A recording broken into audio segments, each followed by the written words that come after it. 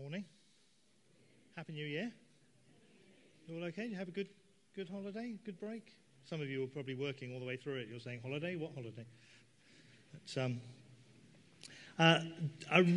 Can I just add my encouragement to Sue's to go tonight?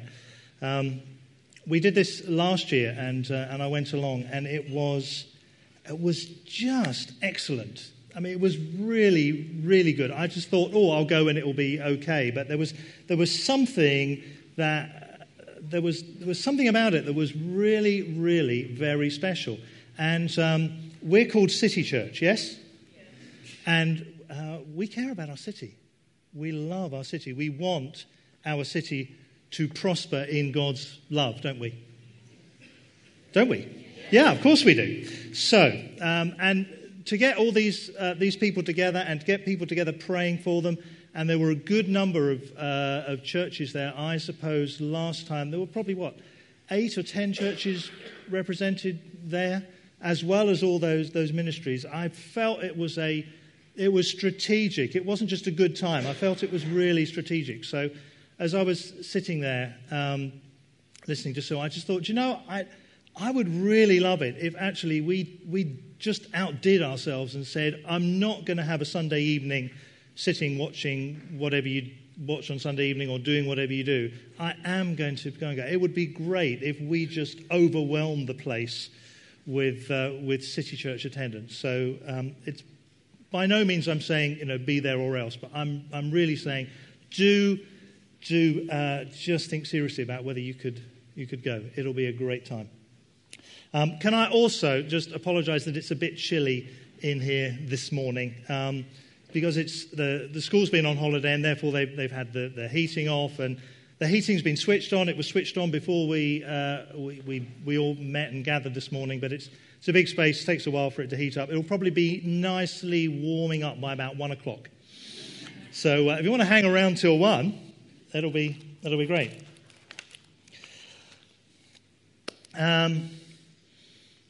We start the new year with new hopes and often with resolutions. It's not so much a kind of a godly thing, but there's nothing ungodly about it. It's a new year, there's a new sense of start. And I feel that our expectation at this time of the year is something that God can work with. So this isn't part of what I'm going to say at all, except I am going to say it. So you could think this is part 1. So it's in 3 parts today, and this is part 1. But this is not part of part 2 and 3. Does that make sense? Good. Is there anybody who, at the point of the new year, and maybe even this morning, came in saying, Father, I'd really love to see this happen this year. My desires, my hopes are set on this year. Now, it might be something personal. It could be a personal need. Could be a relational need around you. Could just be something that's just a great desire within you that you want to see happen. Maybe it's to do with the city. Maybe it's to do with a particular type of Christian work that you're involved in. Maybe it's to do with seeing somebody that you know and love give their lives to Jesus. I just wonder if there's something within any of us right now that's saying, yeah, it's that for me. We're simply going to take some time to pray about that right now. Would you mind standing if it is? You don't have to say what it is. Just stand. Wow, look at that. There's a lot of us. Wow. That's good. Okay. Now, those of you who are not standing, you can help, because what's going to happen is the people who are standing, in a moment, I'm going to ask you just to put your hand up, because everybody's going to stand, and I just want to be able to distinguish between the people that are standing because you've stood now and the people that are standing to come and pray with you. So, and there's probably more people standing than there are to pray with them. But that's okay. I've got an answer to that. So if you're not standing, could you go and stand with somebody who is now going to put their hand up to show that they'd like someone to come and pray? When you have somebody with you, please put your hand down. Okay. And those people whose hands are still raised, if you're near somebody whose hand is also raised, you're just going to have to pray for each other. Okay? All right. Now, as everybody, now there are still one or two people with hands raised. If we got anybody spare, we need some prayers. If not, just pray with the person that's next to you so you know you can pray for them, they can pray for you. I don't think this is too complicated. Viv, have you got somebody to pray with you yet? You're going to pray for each other? Fantastic, great. All right, now, I don't want us to take all year over this, but can you just very briefly, if you're the person that stood up, just tell the person that came to you very, very briefly. Don't give them your life story, okay? And if it's a healing thing, if it's personal, just say, it's just a healing need, whatever it is. Because all we're doing is we're giving people a target, just something to aim their prayers at. I mean, we can pray, Lord, just generally bless this person, or we can say no. And if it's a healing need, then it gives you something specific to pray for. So let's do that for a couple of seconds. Don't start to pray yet. Just do that for very briefly. Tell each other what it is.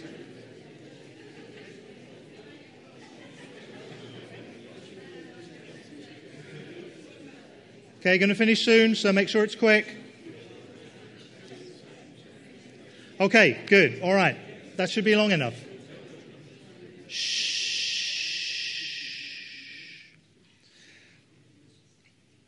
Okay, now this is how we're going to pray. We're going to pray that God meets this person's expectations and surpasses them. Because God's the one who's able to do more than we can ask or imagine. That's true, isn't it? Yes. It is. So, and it's probably more than you can ask or imagine as the person praying for them. So let's pray in this way that the Lord will meet that person's expectations more than they can ask or imagine. And there's no reason why God shouldn't meet some of those expectations right here and right now.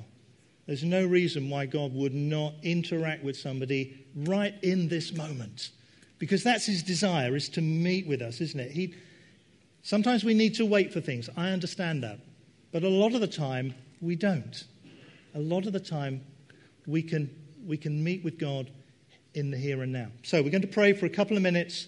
If two people that put their hands up, if you're praying for each other, you're going to have to find a time to switch over. And we're going to take about 5 minutes for this, and then we're going to finish. Okay? All right, let's pray. Okay, brilliant. Fantastic. One of the things that I has felt whilst we were praying, I has felt God emphasizing this whole business of increasing our expectations. One of the difficulties when you've been following the Lord for a while is we have to learn to deal with disappointments.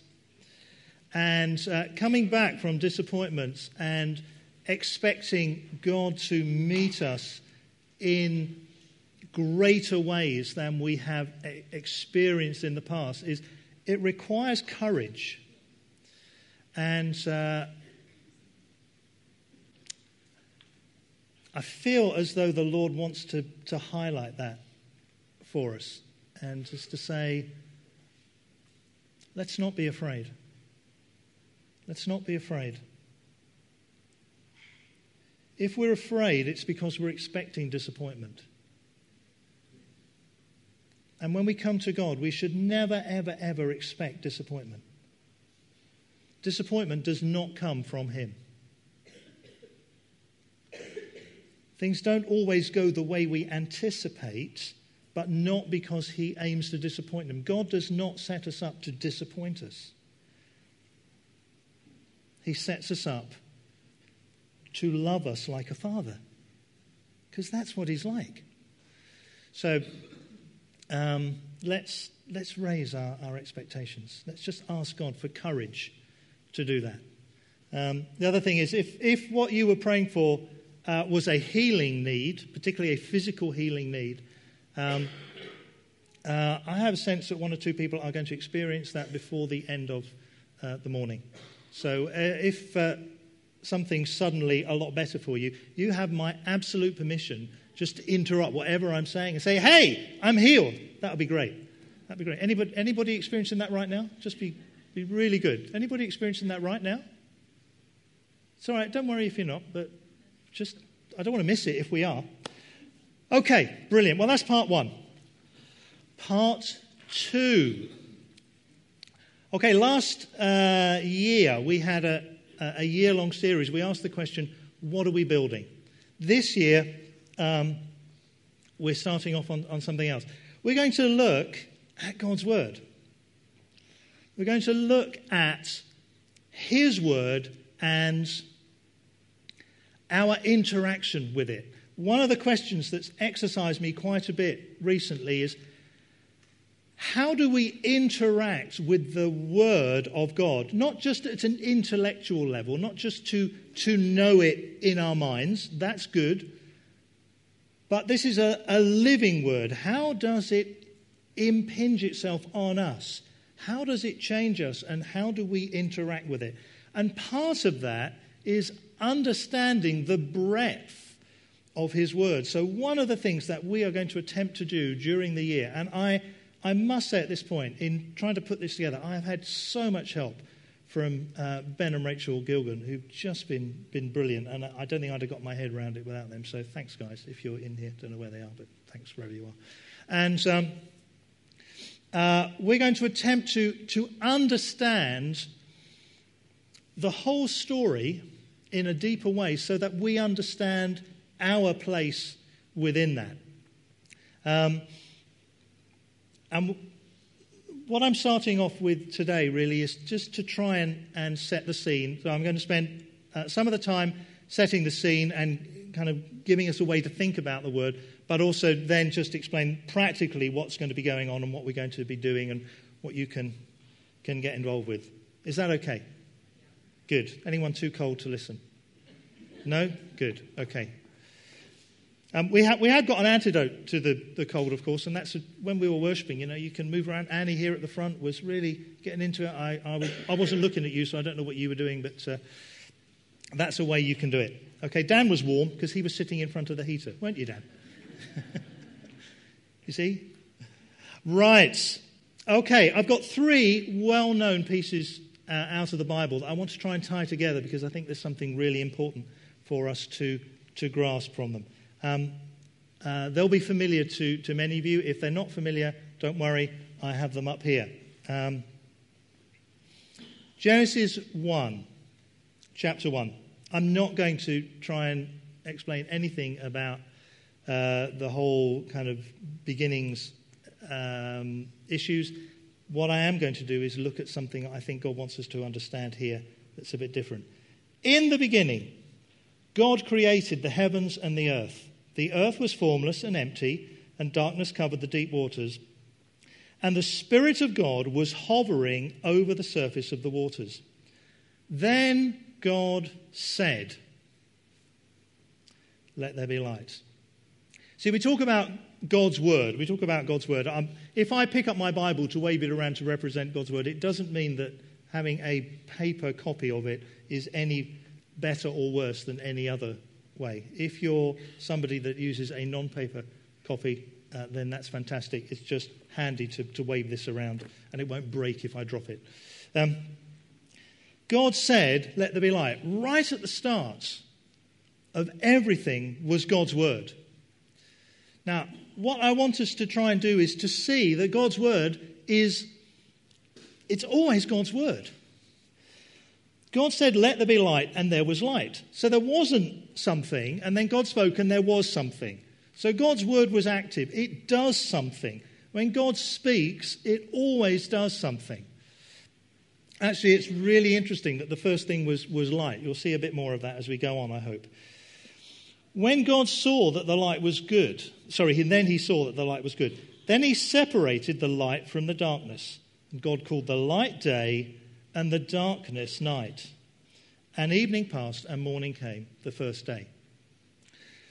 God speaks right at the beginning and something happens. The first 2 things that happen are God speaks and there is light, and then he separates something. He separates the light out from the darkness. So God's word creates, but God's word also brings distinction. It creates boundaries. It brings a separation. Okay, we're going to move on. John 1. So we moved from Genesis 1 to John 1. So we've gone quite a long time from the very beginning of things right up to the time when Jesus was around, or at least John was writing about when Jesus was around. And he writes this. He takes that passage and he writes about it in a similar way, but he applies it differently. In the beginning was the Word, and the Word was with God, and the Word was God.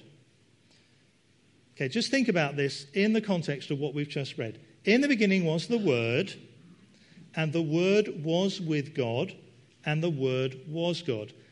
Different translations express the word that is translated word here in different ways. I'm told that in Greek the word is logos, that we get the idea of logic from, but it's also in different translations it's expressed as, sometimes people even call it the living expression. In the beginning was the living expression. But the Word was with God, and the Word was God. Okay, just think about that for a moment. The Word was God. What happened in the last passage? God created the heavens and the earth. Then God said, let there be light. If the Word was God, and God said, let there be light, then God's expression of what he's saying, that's God. That's not just something that God does, that is God. So when God speaks, that's God acting. That's more than just some words coming out. So we use words all the time, and sometimes we use them seriously, and sometimes we don't intend them to be serious. But when God speaks, he's expressing himself. He's being himself. It's as though, I can't even think of a picture that explains it well. It's as though God comes out of his own mouth almost, and he is the one that's producing the light. It's not just the activity of language, it's the expression of God himself. Because John says, the Word was with God and the Word was God. He was with God in the beginning. Through him all things were made, and without him nothing was made that has been made. In him was life, and that life was the light of all mankind. What was the first thing that happened when God spoke? There was light, yes? The light shines in the darkness. What did God separate? He separated the light and the darkness. The darkness has not overcome it, or some translators say understood it. And then a bit later on in that chapter, he says this, the Word became flesh and made his dwelling amongst us. Now, many of you will realize this, but at this point, we understand that he's talking about Jesus. And he's saying Jesus is the Word. Now, Jesus, a man, a physical man, we've just celebrated the birth of Jesus. A physical man was the Word of God. He was an expression of God. Okay? And he was light himself. So when God spoke initially, he said, let there be light. And when Jesus comes, John writes about him and says, this is light. This is the light of God. He is the light of the world. I am the light of the world, Jesus said. I am, meaning not just that's me, but I am as an expression of the life of God, the essence of God being something and it being a person, the person of Jesus. Now, this is the Word, okay? When we encounter this writing, we're encountering Jesus. Okay, some of you are looking a bit confused, so I'm just going to go through this slowly. We're encountering Jesus. When we read this, we're not just reading about Jesus, we are in some way, in the Spirit, we're encountering him. An encounter with God's word is an encounter with Jesus. You'll have had the experience. I hope you'll have had this experience. You're reading something, and something, we often talk about a verse jumping off the page at us, don't we? And something goes kind of bing, like this. And you'll go, oh my goodness, how could I have read this so often and never seen that before, or never had that experience of it before? That's because, in some way that I have absolutely no hope of being able to explain, Jesus is contained in that word. The person of the Trinity who lived on the earth as the Son of God, who is still embodied as a person, somehow through his Spirit takes this word and it comes alive to us. That's what it means to encounter him. So when we read this word, I want to say we're reading Jesus, but we'll get the wrong idea because we won't understand that. But do you see what I'm trying to get at? The intimacy of this relationship. That's not always my experience when I read the Bible, I have to say. I don't always have that experience when I read the Bible. But more and more and more, I'm asking for that type of interaction, because the more I understand this, the more I see in this, the more I get to know Jesus. So I had a thought the other day. And I had this thought, and for me, this thought was it was the first time I'd ever had this thought. Some of you will sit there and go, "Oh, I knew that, Graham. How come you're so slow?" I just am. I'm sorry, but I had this thought, and it really shocked me. I thought, if that's true, that is quite shocking. I was reading the parable of the Good Samaritan. You're familiar with the parable of the Good Samaritan? Okay, probably most of you are. And often in the parables, you can see Jesus there. There's a picture of Jesus in the parable somewhere, like the sower with the seed. It's God's the sower, the seed is the word of God, all that kind of thing. The parable of the Good Samaritan, somehow I'd always thought of it as an example of the love of God, rather than Jesus being in it. But I was reading this, and but it was a footnote, actually. It was an explanatory note in the version I was reading. And it talked about when the Samaritan said to the innkeeper, "Here you are, here's some cash, look after him, and if there's more to pay when I get back, I'll pay it." And he said, this is a picture of Jesus. This is a picture of Jesus when he comes back and he claims us as his own, and he pays the full, or he makes up for everything that has not yet been accomplished. The cross has done everything, but the stuff that we deal with now, Jesus comes and deals with all that. And I suddenly thought, oh my goodness, the Samaritan is Jesus.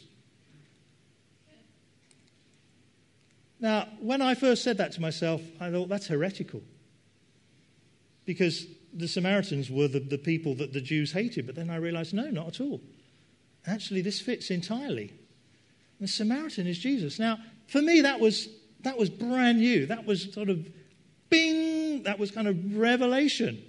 And that was me interacting with Jesus. I got to know Jesus better in that moment, because I was reading the Word, not just the Word of God, the book, that we have great love and respect for, but somehow it's more important than that. Okay, let's move on. Hebrews 1. So we've done Genesis 1, we've done John 1. We're now doing Hebrews 1. Have I got it up there? Good. Long ago, God spoke many times and in many ways to our ancestors through the prophets. Okay, so he's looking back and just saying, if we wanted to hear God in the past, God speaks through the prophets.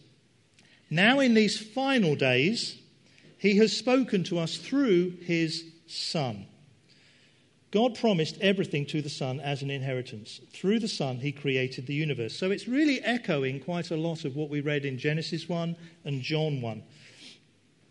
The Son radiates God's own glory and expresses the very character of God. So he's just emphasizing the oneness of God and the Son. He's actually doing it in particular because one of the things he's trying to address is a problem people had with getting angels and the worship of angels out of perspective. That's why a little bit further on he said, this is so much greater than the angels. He's just trying to emphasize that.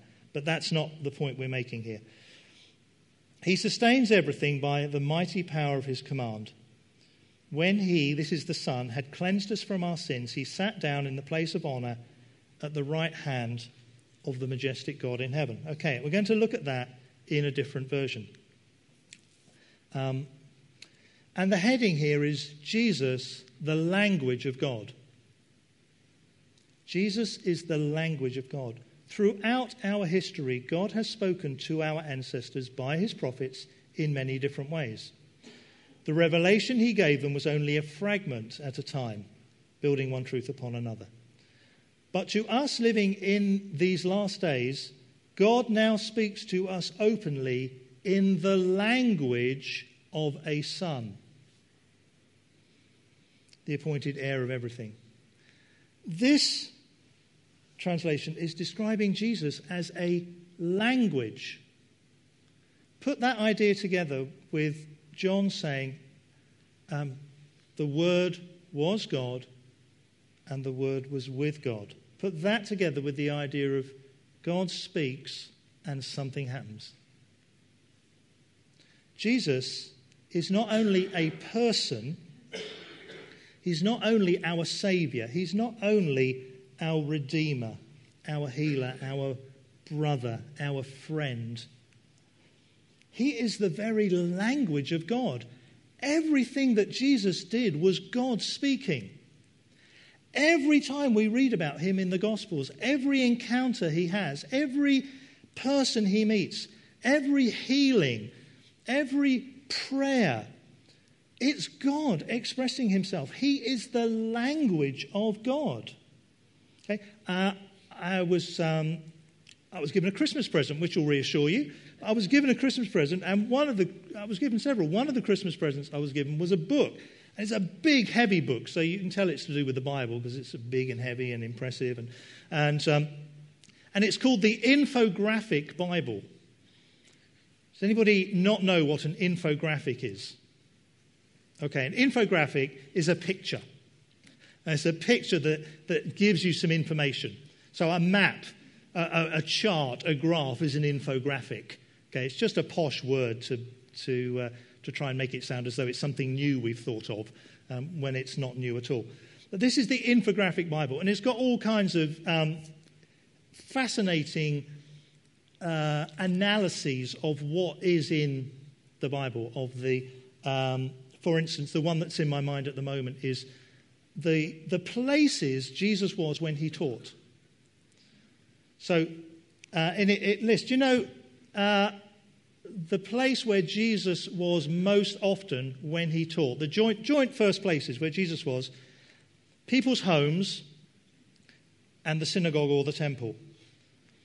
That accounts for about 80% of Jesus' teaching in the Bible. Now, that's not something I'd ever thought of in that way before, but just seeing it in that way helps me understand the way he worked, the people that he was talking to, what he was trying to communicate. It's a fascinating book. I was going to bring it and show you, but I thought it's so heavy. I thought if I put it on here, this will kind of disappear down into the ground, or it will fall off, and that wouldn't be so clever.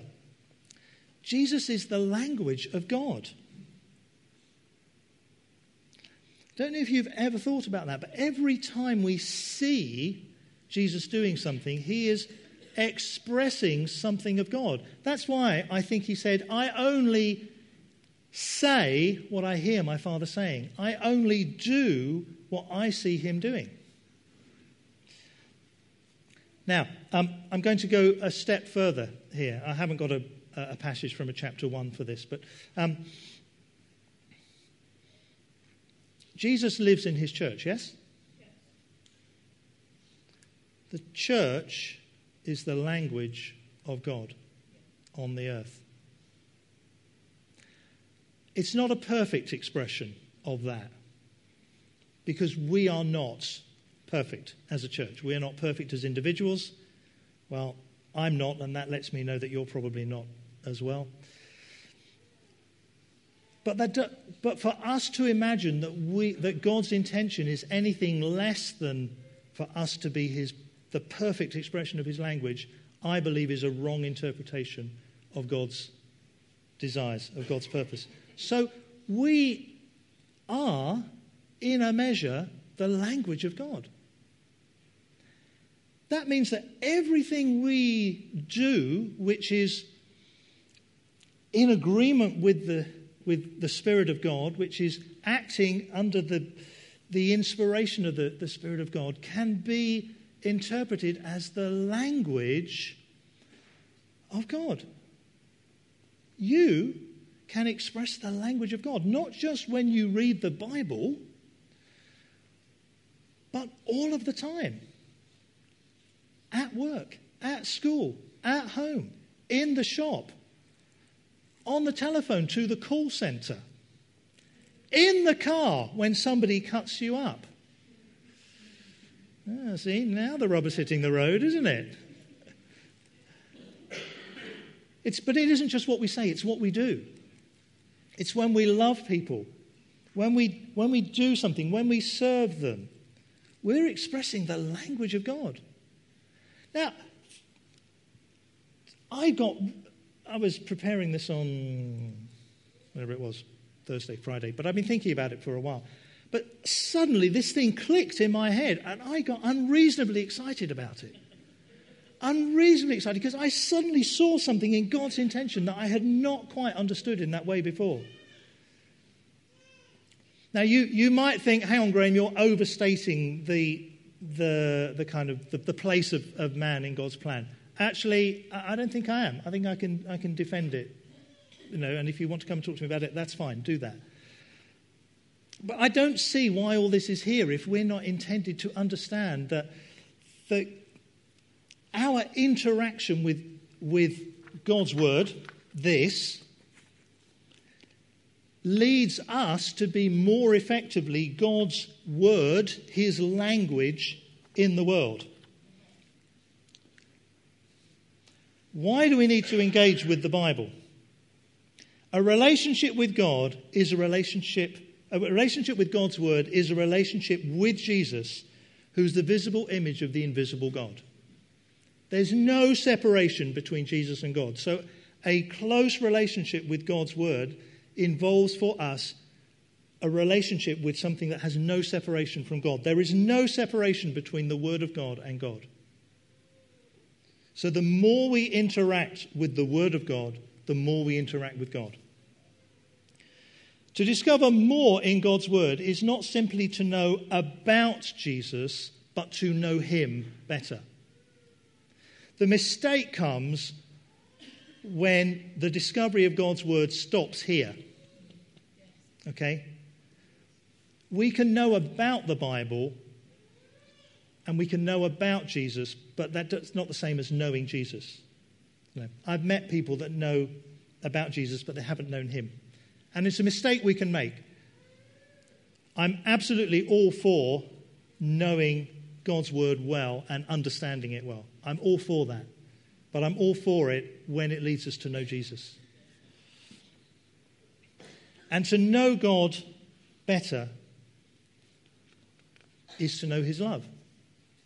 Because you can't separate God from his love, because God is love. So what happens, this is where you can engage. If your brains are still working, where you can engage.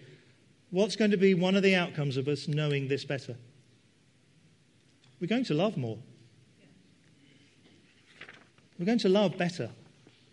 It'll just happen. We won't have to think about it.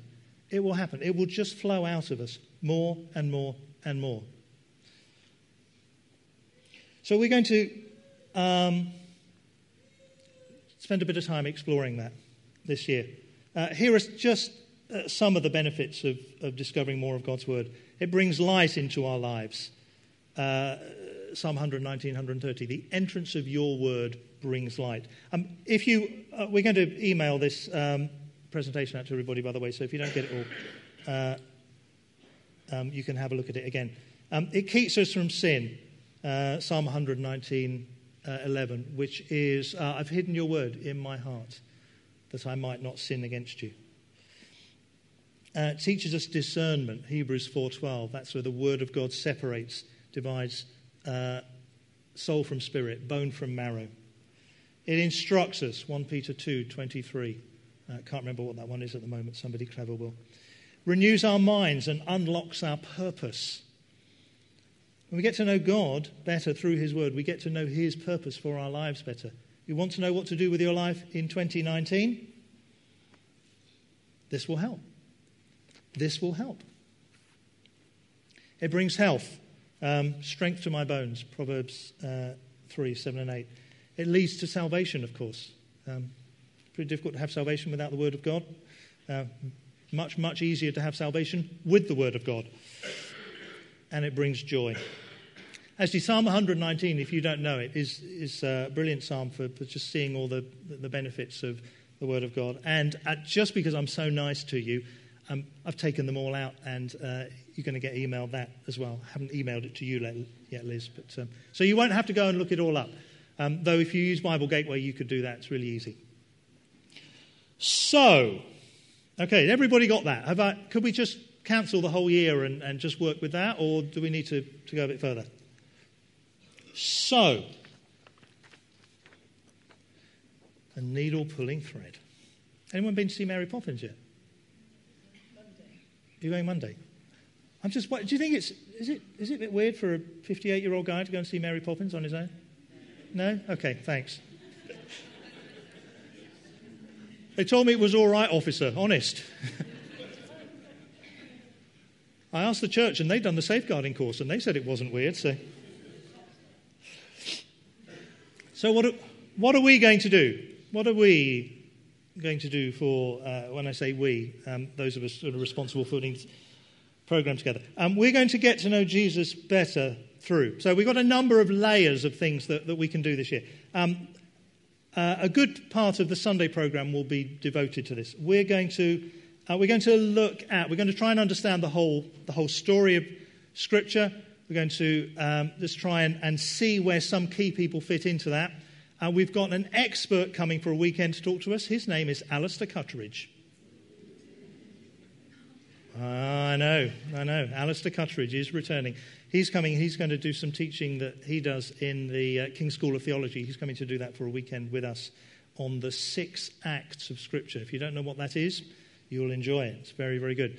We're also going to spend some time during the year looking at the different genre of writing. There are lots of different genre within this. There's poetry, there's history, there's actual verbal account, there's imagery, there's a whole range of things. So we're going to look at those and try and help us understand what we're reading a bit better. So that's going to be on Sundays. We're going to have some kind of informal discussion groups. Have I got to the reading plans yet? No, I haven't. Okay, so we've recommended a couple of reading plans or some kind of reading plan to you all. If it's something that you struggle with, just having the discipline of reading and understanding, there are some great resources available. Loads and loads of them online. We've sent out an email with some links. If you haven't had the email, there'll be a paper copy for you if you're not somebody that uses that. But have a look at those. They are very, very good. And what we thought we'd do is we'd get some occasional groups together, not in a formal way, but in a kind of informal way. And maybe people can discuss what they're reading. So if everybody's just read through Leviticus and you're going, what? Then let's get together and share our ignorance, because we might actually learn something from one another, from the kind of insights that God gives us. There's also a thing called the Bible Project. Put your hand up if you already know what the Bible Project is. Okay, some of you know. The rest of you need to know. The Bible Project is excellent. The details are in the email that I've already written and sent, so I'm not going to tell you about that. Just have a look at it. And we thought we'd have some, we just thought this would be fun. We could have some video nights when we look at these videos. They're short, they're about 10 minutes average, these things, and it goes through a whole range of different stuff. Often it would just cover a book of the Bible and it would give an overview of the book of the Bible. And we thought, wouldn't it be fun to have some video nights so we can get together with popcorn and Coke and stuff like, Coke that you drink, that type. And stuff like... thing is, you all know what that is. That worries me slightly, you know. Yeah. Yeah, no wonder you're all warm. We just thought that would be a fun thing to do. We're not setting up new groups. We're just getting people together. There'll be food involved. There'll be other things. And we'll be giving you some details of that later on in the year. And then there's also a thing called Reframe, which is a resource that a couple of people recommended to us. And without spending a lot of time explaining it now, we think we're going to try and use this. It's a video-based resource. It's a discussion group-based resource. It can involve food as well, so that's okay. And we thought it'd just be really interesting to try and take... What Reframe is doing is it's taking God's Word and it is applying it into our lives, into our workplace situations, our skills, our gifts, the places we interact. So all of that's going to happen through the year. If by the time we get to the end of this year, we've all spent more time in God's Word and got to know Jesus better as a result, that will be a good outcome, won't it? Great. Okay. What's the next slide say? Oh, this says what we're going to do on Sundays. I've explained all that. And the next one should be about Reframe. There you are. I'm so organised. Enter into the big story of Scripture. Explore how the gospel reframes all of life. It's a 10-session video-based Bible study. This is a really good quote. I love this quote. It's not enough to have a reframed understanding of the biblical story. We must be pulled through the frame and into the story, left breathless from our encounter with the living God. You see, there's a strong argument for saying that if the church is an expression of the language of God, that we are still writing the story because Jesus hasn't come back yet. You thought about that? You are still writing God's story on the earth. Think about that tomorrow morning, whatever you do, wherever you go. I'm writing God's story on the earth. Okay, so that's what we're going to do. Here's what you can all do. Enhance your habit. I'm not going back to Coke now, okay? Enhance your habit of reading the Bible. If it's not a regular habit for you, try to make it one. The easiest things are a time and a place. A time and a place that works for you. Whether it's out walking the dog. Did any of you see Helen Farrington on television? Yeah, I saw Helen Farrington on television. I want your autograph, Helen. She was out walking her dog. Nothing to do with what I'm talking about particularly. It just came back to mind, and I thought you looked cold, so you needed waking up. You're all sitting there putting your coats on. There's Noah in his shirt sleeves. He's feeling warm, okay? He is hard.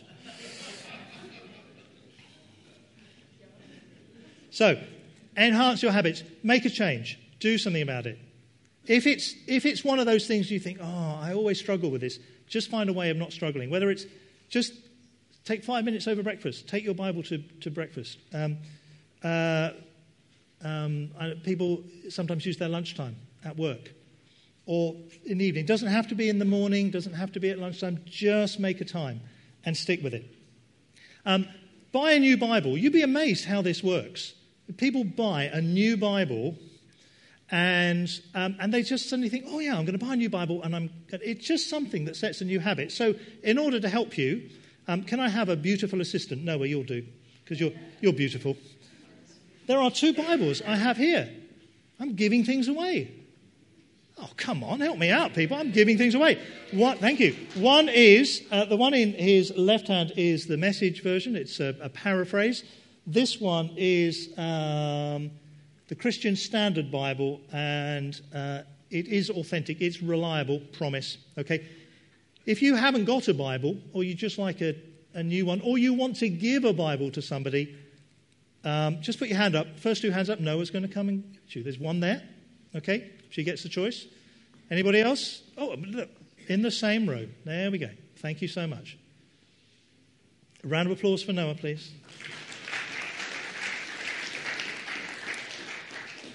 And get a reading plan with it, because that will really help you. It's not that difficult to get through the Bible in a year. I think it works out about 3 chapters a day and 5 on Sundays. Get some other resources. Use the resources that are available. Online resources, books, other people. Highlighters. Just highlighting things in the Bible. Just getting a crayon and going over it. And you see some people and their Bible's just full of colour. These different colours for different things. So those of you that like colour, you can get carried away. That's all right. And then there's a load of stuff about different resources there. Some of those, again, those details are in the email that I sent. Okay, let's just stand up and we're going to finish off together. We're going to pray together. I'm not going to ask the musicians to come back up because their fingers are probably frozen. So, okay, Father, we thank you for your word. We thank that you've given us something very, very, very precious. We want to interact with you this year in a way that we never have, because we want to be your language on the earth more and more and more. Father, will you please help us? Amen. Amen. Okay, last thing. When your prayer gets answered from what we did right at the beginning, please let somebody know. Okay, testimony is really important, really helpful. And if somebody knows that something we prayed about in a meeting happened, then you never know. People might pray in other meetings. That would be great. Okay, God bless you all. Have a great week.